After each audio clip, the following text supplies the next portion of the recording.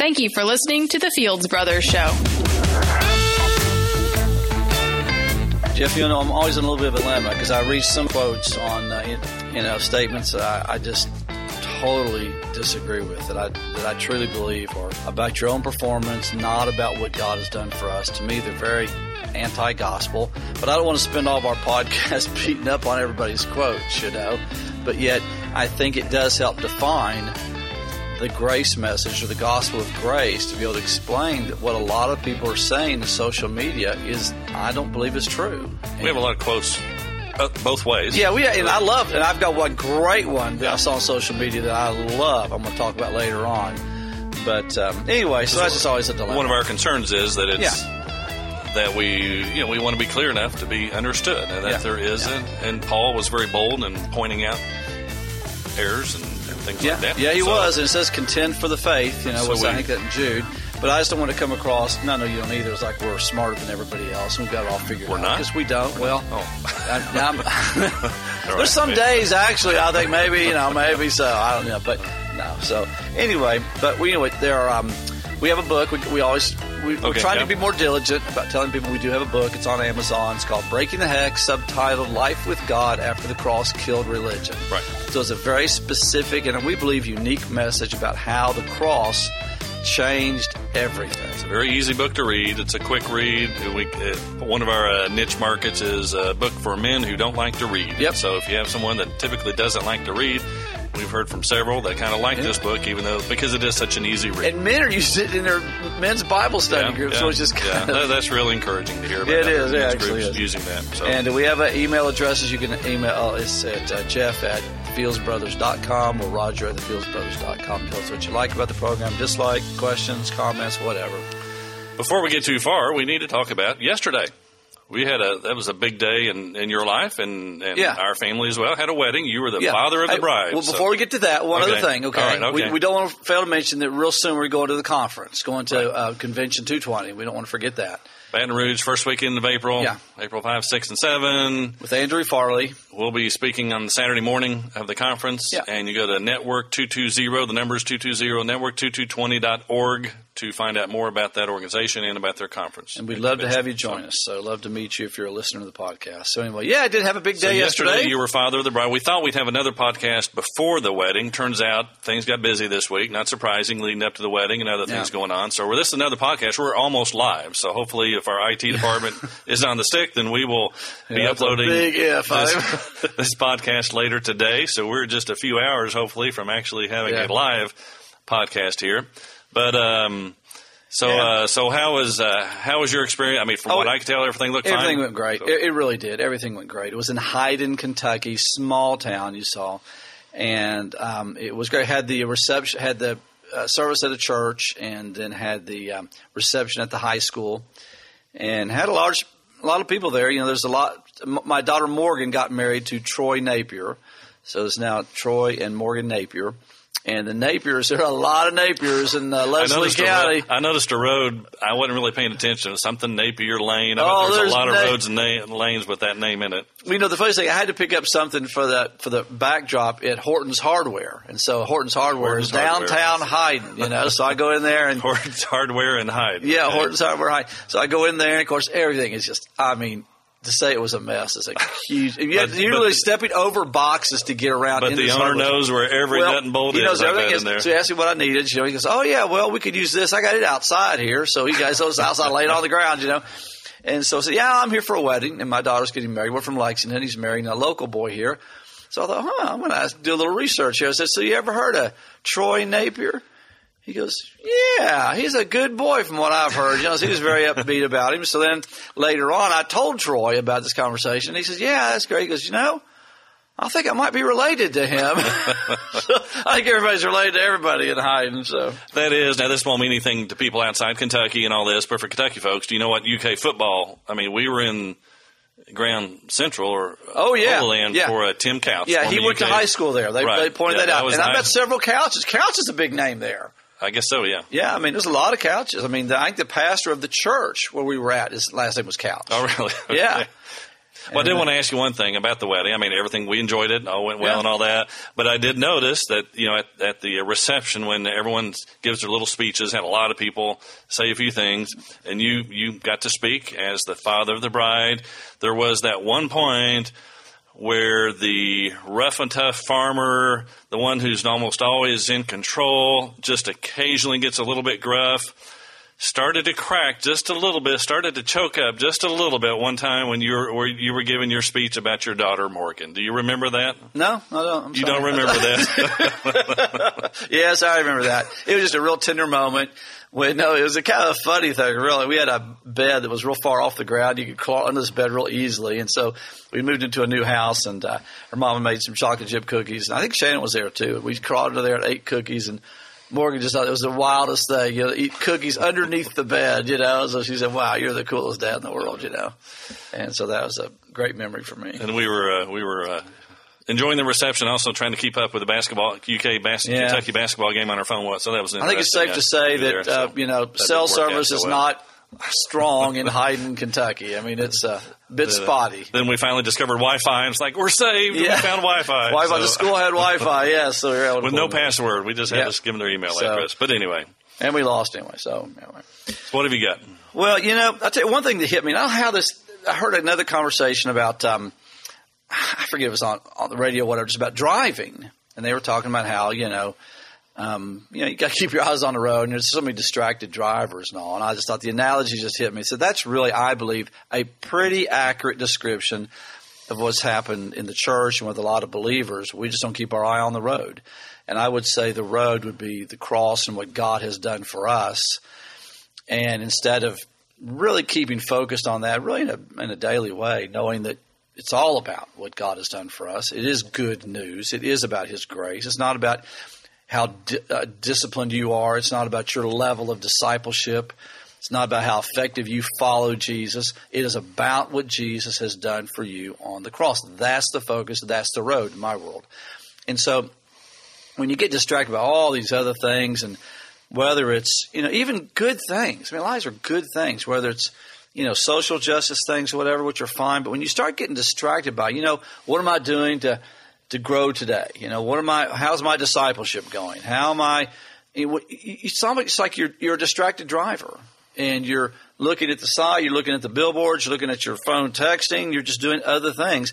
And it began to hit me that there's a lot of statements in Scripture about your eyes, your spiritual eyes. And, we've talked many times about Galatians chapter 3, where it says in the first couple of verses that, you're portrayed before you was Christ crucified, but you've taken your focus off of that. We've talked about how, in John 3, the only Old Testament story that Jesus alludes to about his own crucifixion was the story of where Moses held up a serpent on a stick, and people looked at that to be healed from snake bites. And so all they did was look, and they got healed. And Jesus equates that with his crucifixion, that the Son of Man will be lifted up as the serpent was lifted up in the wilderness. And there's always been a statement in James or in Matthew that Jesus made that I always thought was just kind of an odd statement that I never could put my finger on, but I think maybe this is the key to it. He says, the eye is the lamp of the body. So if your eye is healthy, your whole body will be full of light. And I think it's talking about your spiritual eyes, not talking about physical eyesight. And so just what do you see when you think about your relationship with God? What are you looking at? What do you see? And I think that Scripture talks about, even it's always looking at the perfect law of liberty in James 1, talking about Christ. I mean, really, the perfect law of liberty is Jesus. Just keeping your focus, looking to Jesus, the author and finisher of our faith. And so anyway, that's just kind of my little nugget. That verse you just mentioned in Hebrews, I can't remember if I mentioned this last week or not, but the idea that I heard recently, that word our faith is not even in the original Greek. It's faith. So looking into Jesus, the author and finisher of faith. Yeah. Now that includes ours, obviously, so ours is not incorrect. But that, what you're saying reminds me too of 2 Corinthians 3, that the end of that after talks about, where the letter kills, but the Spirit gives life. But the last verse of chapter 3, 2 Corinthians, but we all with unveiled face, beholding as in a mirror the glory of the Lord. And I thought of that the other day. A few weeks ago, you talked about this phrase of seeking God's face. Yeah. And that phrase is in the Old Testament. And so I think that's a good contrast of Old and New Covenant. In the Old Covenant, there was a seeking of God's face. In the new covenant, we just behold God's face. Yeah. There's no longer looking for him or anything like that, and he has been unveiled. He's come, he's manifested himself, he's been revealed. Jesus made God very clear.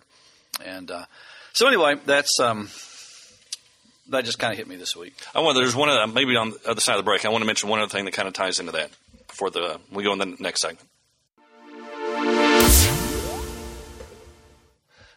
On that same idea, and still in 2 Corinthians 3, I heard Ralph Harris say something this past week. Ralph Harris, we'll get to meet in Baton Rouge. He's one of the speakers as well. He's written a couple books, and I really like some of the stuff he has to say. But another verse in that in 2 Corinthians 3, nevertheless, when one turns to the Lord, the veil is taken away. So a lot of times, the reason we are not looking to Christ, there's a veil. And it talks about Moses. When Moses is preached, there's a veil. And so when there's that sense of law and obligation, we get our eyes off of Christ. But the statement that Ralph Harris made, and it's not an exact quote, but in general, he says the purpose of meeting together is, in essence, to take off the veil, to help each other take off the veil that hides Christ. And so the purpose of meeting together is to not to lay, guilt on one another and that. So whether it's a small group or a bigger group, that's a taking off of the veil. And so we help each other see Christ. I thought that was pretty good. And it also made me think about, that has nothing to do with the size of the crowd. If we think that we really can have a great service without a few hundred people there, or the bigger the service, the bigger the presence of God, then something's wrong there. So I think you'd agree with that. I always love the fact that, just as you brought up the veil, that Moses' face glowed, apparently, according to the Old Testament, when he had an encounter with God. Mm-hmm. And so it was so bright, he had to put a veil over his face to keep from blinding people. Right. But the problem is the glow faded. Yeah. And he didn't want people to know the glow faded, so he had the veil there to cover up the fact that he was through glowing. Yeah. He wanted people to think he still had that glow. And that is a perfect picture of today. The law. Absolutely. It's like if you start off, it's a perfect analogy. You start off, it's all about me and my following Jesus and my discipleship and what I'm doing and my disciplines. You can do that for a little while and you just maybe you glow. Maybe you just radiate, I don't know, something. But then after a while, you cannot keep that up forever. It's also true collectively. I was thinking too collectively in a congregation. You have to hide that. You have to hide that. Yeah, I'm not quite as fired up about this as I was 10 years ago when I first decided to. Or a group has to come up with new programs, new gimmicks, new stuff to kind of keep everybody jazzed and everybody excited. It's kind of the glory is fading. The glory is fading because it's all about us. So you got to have a veil to kind of hide that. So that's a. But now it says we don't need the veil. So because now the focus is not on us anyway; it's on Jesus. So anyway. Actually, here just this morning, I attended a service this morning. I don't want to mention the congregation, but the sermon was actually pretty good, or very good actually. And at the end of the sermon, I loved what he was saying about identity in Christ, and he was just several points, one right after the other, and I forget all of them, but he said, "You are complete in Christ. You are," and it's just saying a lot of good stuff. And he was just doing a great job of telling everybody of who they are in Christ and all this, and great right toward the end of the sermon. And then, and I don't know who picked out the closing song, or they kind of have an altar call type of song, but the song was that chorus, holiness, holiness is what I long for, holiness is what I need, and then the second verse, righteousness is what I long for, righteousness is not I need. I'm sitting there thinking, does anybody notice the contradiction here? We've just been told in a really great way, you are complete. He mentioned you're not condemned. There's no condemnation for those who are in Christ Jesus. You are righteous. You are complete in Christ. I think he said you're forgiven. He mentioned like 8 or 10 different things, and then right on the heels of that, we're being encouraged to pray. We have a longing. It's the longing. It's the what was the phrase there? The faithless language of longing. Yeah. These songs of what I need, as opposed, and so it was a direct contradiction. And see, and that's a perfect example we've talked about is going around in circles. We believe contradictory stuff. We believe, oh yes, Jesus has made us holy. He's made us righteous. He's cleansed us. He's forgiven us. He's given us a new heart. But yet we still got to long for holiness and right. Well, which is it? Yeah. And it's amazing that as Christians we have learned to live with these contradictions. Yeah. We live. It's like, and if you don't go around in circles, people just don't like you. I mean, they like the fact that you're supposed to go around in circles. So if I say to people, well, I believe, I'm righteous and God's made it, that's okay. But the minute I say, I'm not going to long for righteousness, then it's like, whoa. Yeah. I'm not going to long for holiness. I'm not going to, and I'm not striving to be a disciple, not striving to follow Jesus. Once you start kind of nixing that other end of the equation, and carrying out to the logical conclusion about, okay, let's be real I just here. Don't want to go around in circles. Dividing. Which is it? Are we righteous or are we not? Are we forgiven? Are we not? Are we holy? Are we not? We can't get away from that sense of still trying to feel like we have to motivate people to try harder. That's to do part more of the issue. And all this. And we have to give them their step of action. We kind of want to. So we end up doing both. Yeah. So we see those and all that. But that was anyway. I'm trying to collect statements that, and I may have to change this topic later or title for these. I'm calling them sappy religious mush. Okay, this is just when people say things that maybe it's just me. Maybe you know what some of these, what they mean, but I just don't know. Like for instance, what does it mean when people say, "Well, God gives His hardest battles to His strongest servants"? Notice if He thinks you can handle it, then you're going to get slammed with. I mean, is that what that means? So I guess it's when other people go through a hardship. We want to have something to say, kind of to comfort them, and so we come up with sappy stuff like that. Your problem is you were just such a strong servant that you got hammered with this. And this is your reward. If you'd been a little weaker, this may not have happened to you. I mean, we don't even think of the conclusion or the end result of some of these statements. Well, what's your phrase again? Sappy what? Sappy religious mush. Okay. This is what we call SRM. SRM. Sappy religious mush. And just what that means for me is just a statement that sounds great, sounds spiritual, sounds, like it's devoted to God, but at the end it's either contradictory or I just don't know what it means. Yeah. And another one is there was a big thing going around social media that says we have to forsake the world. Now I'm thinking there might be a statement pretty close to that in the Scripture. I'm not sure what that is, but I thought I'm not totally love not the world. Love not. I kind of get that. That is in the world, but forsake the world. You need to forsake the world. So what are we talking about? I mean, we're using a lot of stuff that seems like the world invented. I mean, we're fine with technology. We're using cars and cell phones and TVs and We're encouraged. I heard a sermon one time that we're encouraged to be different. And it specifically said not to be separate. We are to be in the. He didn't use the word in the world, but not of it. But that's kind of what he was saying. And I agree with that. We are to be distinct. We are to be different. And then, but I found myself thinking, okay, what does that mean? And how are we supposed to be? Well, different? I can see in attitudes and actions. I can see that. I believe that. But when they say you got to forsake the world. That sounds like I need to go move to an island to me. I mean, that sounds to me like forsaking the world. I mean, it's different than not loving the world. So not loving the world. Totally rejecting. Right. I'm rejecting society. I'm rejecting. What am I rejecting? I don't know. That just seemed. John 3:16 seems to kind of have a different angle on that. For God so loved the world. Right. Right. So it's. But I realize that's a little different context there. The word world can be used in different ways. I realize that. But here's another. Let me give you another one since we're on this whole thing. Another one. People always say, we just need to go deeper.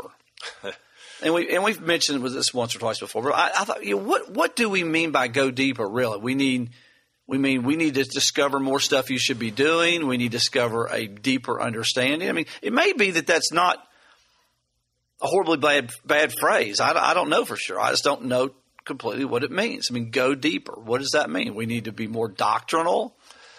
We need to know more Greek words. What does that mean? Well, that reminded me of something the other day that I read. I was talking about that, whatever gospel we present, if it cannot be understood by children, and you've spent many, many years involved in children's ministry, so you know this. If our message cannot be understood by children, then we probably don't have the right message. Right. And that's kind of a good test on.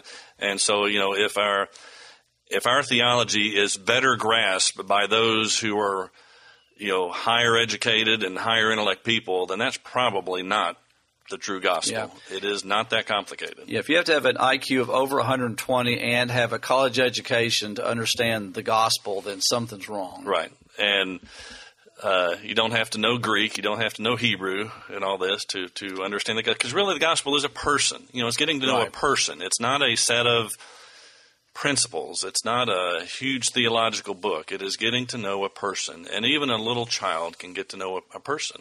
And so the free gift of God's grace that is given to us through Jesus Christ. There is a simplicity to it that I think we both come to appreciate more and more in recent years with that. Yep.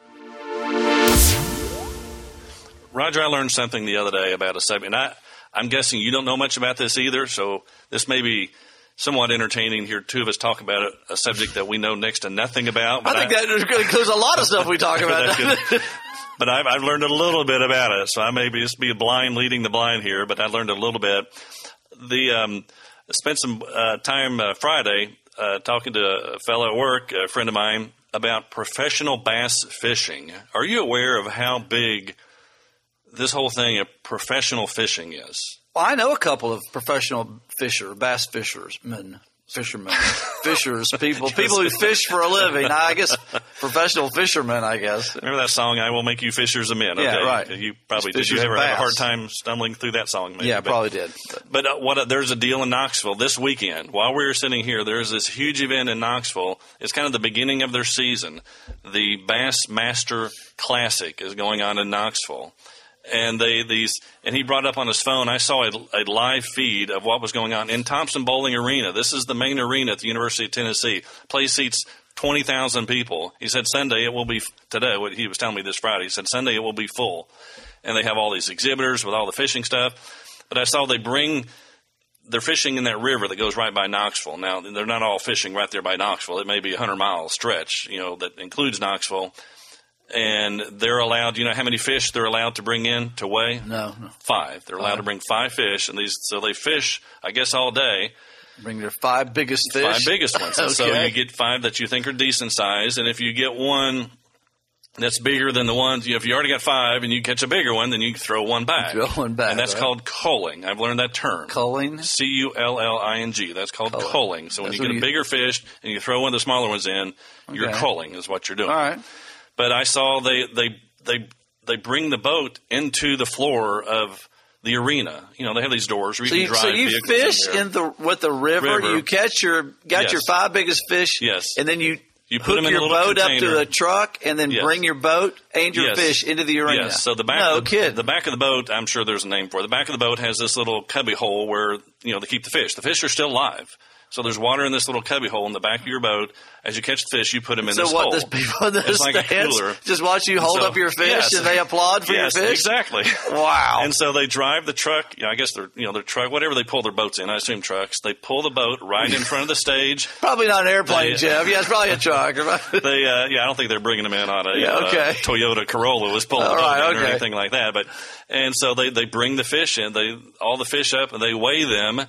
And they announce what the weight is, and people cheer, whatever. And then he kind of grabs the biggest fish and holds it up. And these guys are dressed like NASCAR drivers. I mean, they've got the logos and sponsorships. That's what I was going to say. Bass fishing is a huge industry. It is. Yeah. The gear, the boats. It's a lot of money in this, and I'm sure it's a high school and college sport as well. Now that I didn't know. Okay, but I guess there's probably some bass boat manufacturer that sponsors this. There's I did know that the fishermen all have their own sponsors. I think somebody puts money into them, hoping that they'll win. They can stand up holding their, I don't know any. In terms of, you'll love this, in terms of organization and structure, it's a lot of similarities to the Professional Golf Association, the PGA Tour, where they have these events, in different places all year long. When they're fishing, are people allowed to stand on the shores and talk? do they have guys holding up signs that say quiet? Do they have rules for the spectators like they have in golf? I bet not. Probably not, because it's they're spread out among a much bigger area. Yeah. But the winner of this one this weekend, evidently, I think I was told wins about $300,000 for this one. Plus, they all have sponsorship, so they get money from that. And they travel around like this is the beginning of their season. That'll go almost to the end of the year. So how do you know? Okay, so they're not monitoring all these guys. So how do you know some guy isn't out there and brought one from? Yeah, see him. How do you know he doesn't have like 8 of his friends out there fishing, and they just pull together their? You are so cynical. Well, okay, I'm just thinking it looked like it'd be easy to kind of rig this, but. Maybe, I don't know. You would think a farmer would know a lot about fishing. Yeah, you would think. But so every time I don't farm fish. Every time I bring up a subject that is kind of in your lane, I would think, with farming, you don't seem to know quite as much as one would think. I'll do some research on this. I admit I'm not much of a fisherman. So, real quick, back to the wedding, or actually a couple different things. You said you bought, I heard you mention this yesterday, and I was still confused. You bought 3 vests for one event. So you were all dressed up, it's normal. Father of the bride, you had a nice suit on, you had a fancy vest with a matching little handkerchief sticking out and tying all this. But then you said you bought 3 vests. Well, you only wear one, so why did you buy 3? Well, I was going to wear a dark suit, basically a black suit, and I want a vest and tie that matched, and a little hanky thing goes in the pocket. And so I bought one that I liked, and it was kind of a silver black vest. Got that, and they said, well, that doesn't really match the color scheme of the wedding. I said, well, I didn't know that I'm the father of the bride. I was supposed to match the color scheme of the wedding. You just bought a vest without first checking what's the color scheme? I did. I'm sorry. Yes, I did. And so then I said, well, it's got kind of a goldish look. So, okay, fine. I can live with that. So I ordered another one that had some gold in it. And then Tara, my oldest daughter, looked at it and said, well, it's not that kind of gold. It's more of a muted. It's really more of a peach or pink. And I said, well, that's not gold. She goes, so she shows me the color. We got online together. I said, what about this one then? She goes, oh, yeah, I think that'll work. So then we ordered the third one, and it came in, oh, yeah, it's perfect. So that was my third one. So it was kind of there's different shades of pink, really. But to me, it's pink. It's a pink tie, pink vest, pink thing. Kind of like black peach. I was thinking peach. But well, it's not really a peach either. It's kind of in between pink and peach, maybe. But anyway, it worked. And I just said, I don't think anybody's ever going to see me in this color again, so I'm donating this vest and tie to charity when we're done because I'm never wearing this again. What charity needs a bow tie? It was a joke, Jeff. I was just trying to make a joke out of the bow. That's all. I'm not. Goodwill. I'm going to take it and give it to Goodwill. I'm sure. Oh, well. Okay, we'll get up on that. I was just saying, my point, Jeff, was I'm not going to be wearing pink vests on a regular basis. That's all I was trying to get at. So, but it was a great, great, great day. What other quotes? You said something about, you had some here's my favorite quotes. New quote. This is going all over social media, and I love this quote. It says, religion says, I have sinned, Dad is going to kill me. I think I saw this. The gospel, it's going all over the place. The gospel says, I have sinned, I need to call Dad. Yeah, that is good. That's a pretty clear distinction. I like that. All right, I want to write this down here. The difference is, religion says, I've sinned, boy, Dad is going to kill me. I'm toast now. But the gospel, the good news of the gospel says, I've sinned, I need to call Dad. So the difference between religion and the gospel, and this nails it, is that in religion you tend to run from God. I've messed up. I'm in trouble. It does not see that Jesus has paid for your sin, does not see that you've been made righteous or cleansed. So now you've got to get away from God because you're really hiding the fact that you've messed up. Where in the gospel is that really attracts you to God because you realize more of your need for God and for what He's done for you. There's a book that reminds me of a book that I read a few years ago by John Lynch, who's also one of the main speakers in Baton Rouge, where we're going to be. So look forward to meeting him as well. But one of his books is called On Your Worst Day. And the gist of it was that, on your worst day, God is there. Mm-hmm. And we need to be there for other people on their worst day. Yeah. So that's kind of interesting to think about. If you think about your worst day, the most shameful day you've ever had, who are you comfortable around? Can you go to God at that point? Or not go to God, it's not the right word. But can you? One of the things I remember hearing when I was a little kid is, you didn't want Jesus to come back on your worst day. It's all about timing. If he'd have come yesterday, I had a good day then, I'd have been fine. But if he comes back on a bad day, then I'm toast. Think of how crazy that is. How kind of bondage is that, where you think it's all about timing now. And then that whole view plays into how we view Scripture. There's so many Scriptures. You can view it one way or the other. We talk about it through the lens of the cross, which is part of this, but also the idea of do we interpret this Scripture from the standpoint of a God who's always kind of angry and half ticked off at us, or at least frustrated? For me, it wasn't so much angry; it was just kind of disappointed and frustrated. Yeah. Or do we bring that this morning? Well, actually, a very good point from the sermon I heard this morning. It was a passage that is one of the Revelation 2, one of the letters to the 7 churches, Pergamum. I have to admit, I was a little rusty on my remembrance of the letter to the church of Pergamum. I'm a little disappointed in you, Jeff. But the idea that Jesus said those that overcome, which I think is all those in Christ, because we overcome in Christ, He will give manna, which was the sustenance or provision, and also a stone, and talks about a name that no one else would know. So the idea of personal, that it's that God gives us a name, and that's kind of cool. I thought that was really good. That he'd point out, God renamed. It's interesting. God, have you ever thought about that? God renamed a lot of people in the Bible. I don't know about several anyway. Abraham, Saul to Paul, and there was others. Well, I forget all those. I'm not in the renaming Saul to Paul camp. I don't think that's what happened. But that's another. Well, whatever. Okay, Abram to Abraham. You give me that. That was good. What Jacob to Israel. Okay, right. Yeah, whatever works for you. Okay, there. But Paul was his Greek name. Saul was his Hebrew name. That's all. Okay, so recognized one way or the other. But anyway, the idea that perhaps God has a unique name for each one of us that nobody else knows. Right. Yeah, that is cool. And so I thought that was pretty good.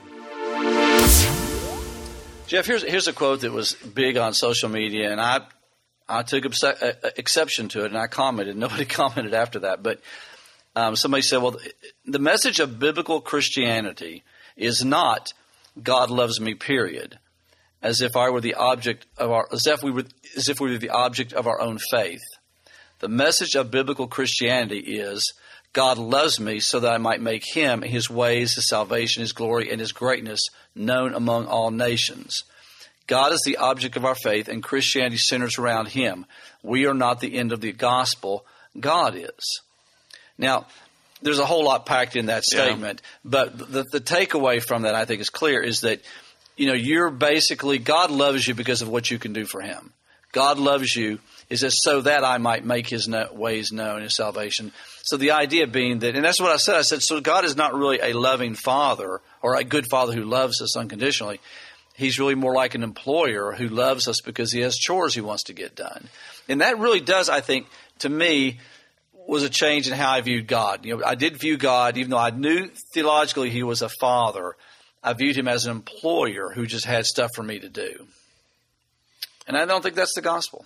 There is a common, I don't know about common, but I've heard a thing, and I understand it. The idea that we can be self-centered in the gospel and think too much of ourselves and what God has done for us. And if you start emphasizing it's about what God has done for us, that kind of, some people, you kind of get nervous and, okay, wait a minute, this is starting to sound kind of a too self-centered, too man-centered, and not enough glory, God-centered and all this. Right. Which I understand to some degree.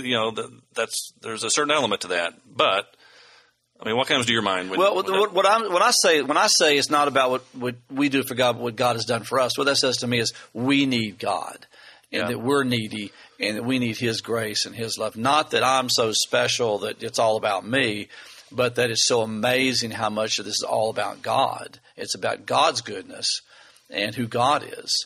That anything that happens through me, it happens because God works through me, not because I'm trying to be something or I am something.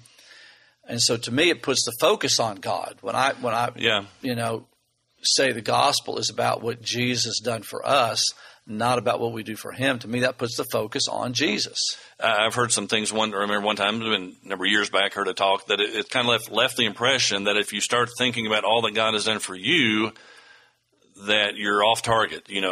That you need to start thinking more. And it's I disagree with that. One thing I've heard you mention before, and I heard Alan Wright had a little blurb the other day I thought was really good. He said something that, again, you've talked about, but he said his line was, Christianity is not so much about you serving God, but rather God serving you.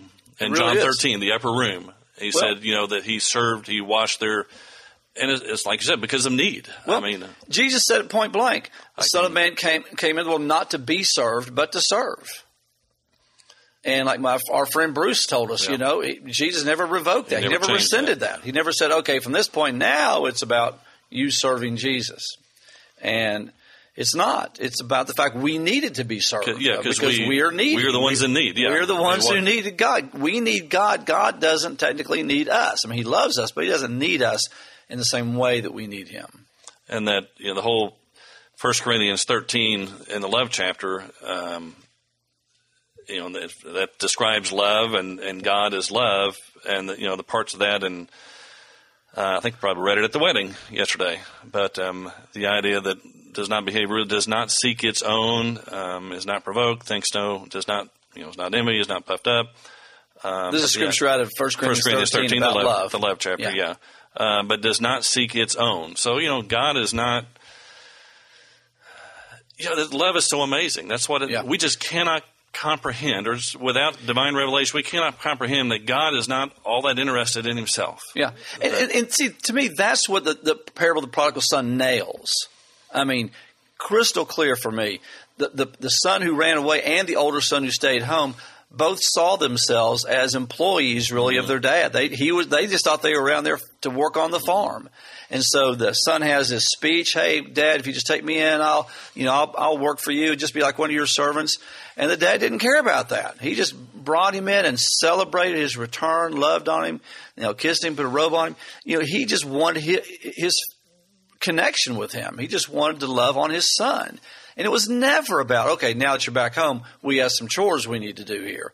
But that's the way people present the gospel so many times. Well, you come to God because he has big things for you to do. And we say this meaning well. We say, God has big plans for you. We believe in that God has great things in store for you. Well, I mean, just to know the God of the universe is a great thing in and of itself. Mm-hmm. Whether or not you accomplish anything that people can point to and say, that was pretty cool that you did that, is not the issue.